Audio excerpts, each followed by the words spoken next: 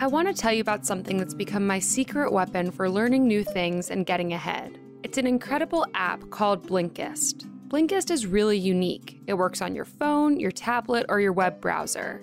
Blinkist takes the best key takeaways, the need-to-know information from thousands of nonfiction books and condenses them down into just 15 minutes that you can read or listen to. I've recently read and/or listened to Sapiens, A Brief History of Humankind, and Notorious RBG, The Life and Times of Ruth Bader Ginsburg, using Blinkist. Right now, for a limited time, Blinkist has a special offer just for our audience. Go to Blinkist.com/encyclopedia and try it free for 7 days and save 25% off your new subscription. That's Blinkist, spelled Blinkist. Blinkist.com/encyclopedia to start your free 7-day trial. You'll also save 25% off, but only when you sign up at Blinkist.com/encyclopedia. Check it out.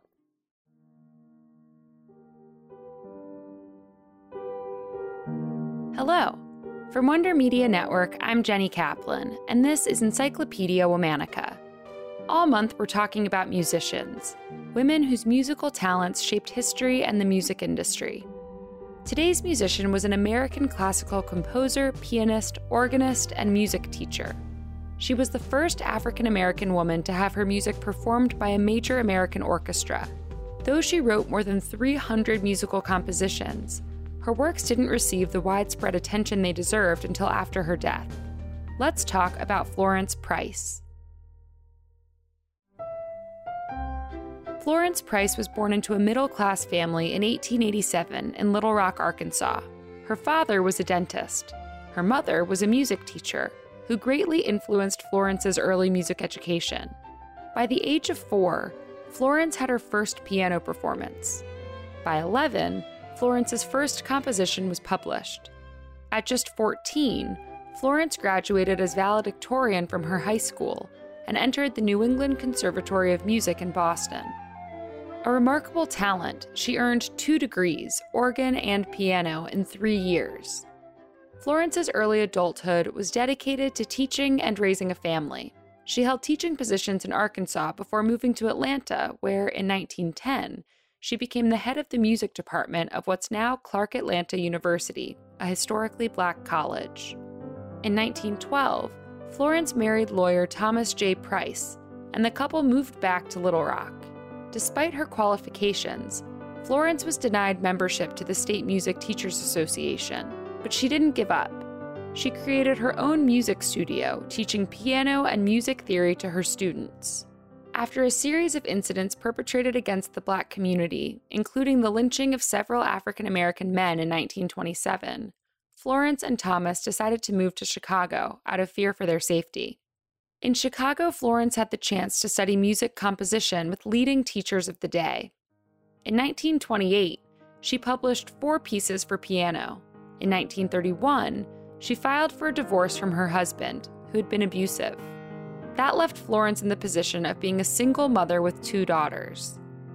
To make ends meet, she performed as an organist for silent film screenings and composed songs for radio ads under the pen name VJ. Around that time, Florence was rooming with a friend and fellow Black pianist and composer Margaret Bonds. Margaret connected Florence with poet Langston Hughes and contralto Marian Anderson, who we previously highlighted this month. Both would become great collaborators of Florence's. In 1932, Florence's career really took off. She took home the winning prize in the Wanamaker Foundation Awards for her symphony in E minor. This work later premiered with the Chicago Symphony Orchestra in 1933, thereby making history. Florence was the first Black woman composer to have her work performed by a major American orchestra. Florence wrote other orchestral pieces, chamber works, art songs, and violin, piano, and spiritual arrangements. Her popular works include Moon Bridge and Songs to a Dark Virgin. Florence's musical style blended elements of Black cultural heritage with classical composition. One of the major highlights of her life was also a renowned moment in the civil rights movement. In 1939, famed opera singer and friend Marian Anderson performed before a crowd of 75,000 people at the Lincoln Memorial. The final song of the recital was Florence's arrangement of My Soul is Anchored in the Lord. Alicia Lola Jones much later wrote for NPR that this moment captured the sound of Black sisterhood, as both women amplified each other's voices through the politics of concert performance. In 1940, Florence was inducted into the American Society of Composers, Authors, and Publishers. In 1949, she published 2 of her spiritual arrangements, which included I Am Bound for the Kingdom, and dedicated them to Marian Anderson. I am bound for the kingdom. I am bound for the kingdom. I am bound for... Florence continued to perform and compose until she died of a stroke in Chicago on June 3, 1953. But her legacy lives on. Florence was successful despite being everything a composer was not supposed to be at that time.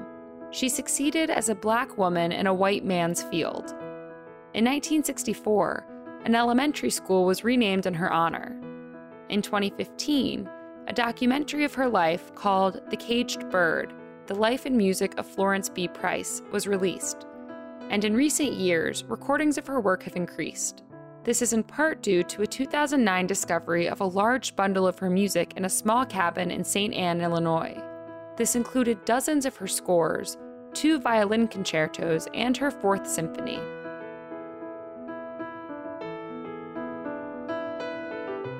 All month, we're talking about musicians. For more on why we're doing what we're doing, check out our newsletter, Womanica Weekly. You can also follow us on Facebook and Instagram at Encyclopedia Womanica. And you can find me directly on Twitter at Jenny M. Kaplan. Special thanks to Liz Kaplan, my favorite sister and co-creator. Talk to you tomorrow.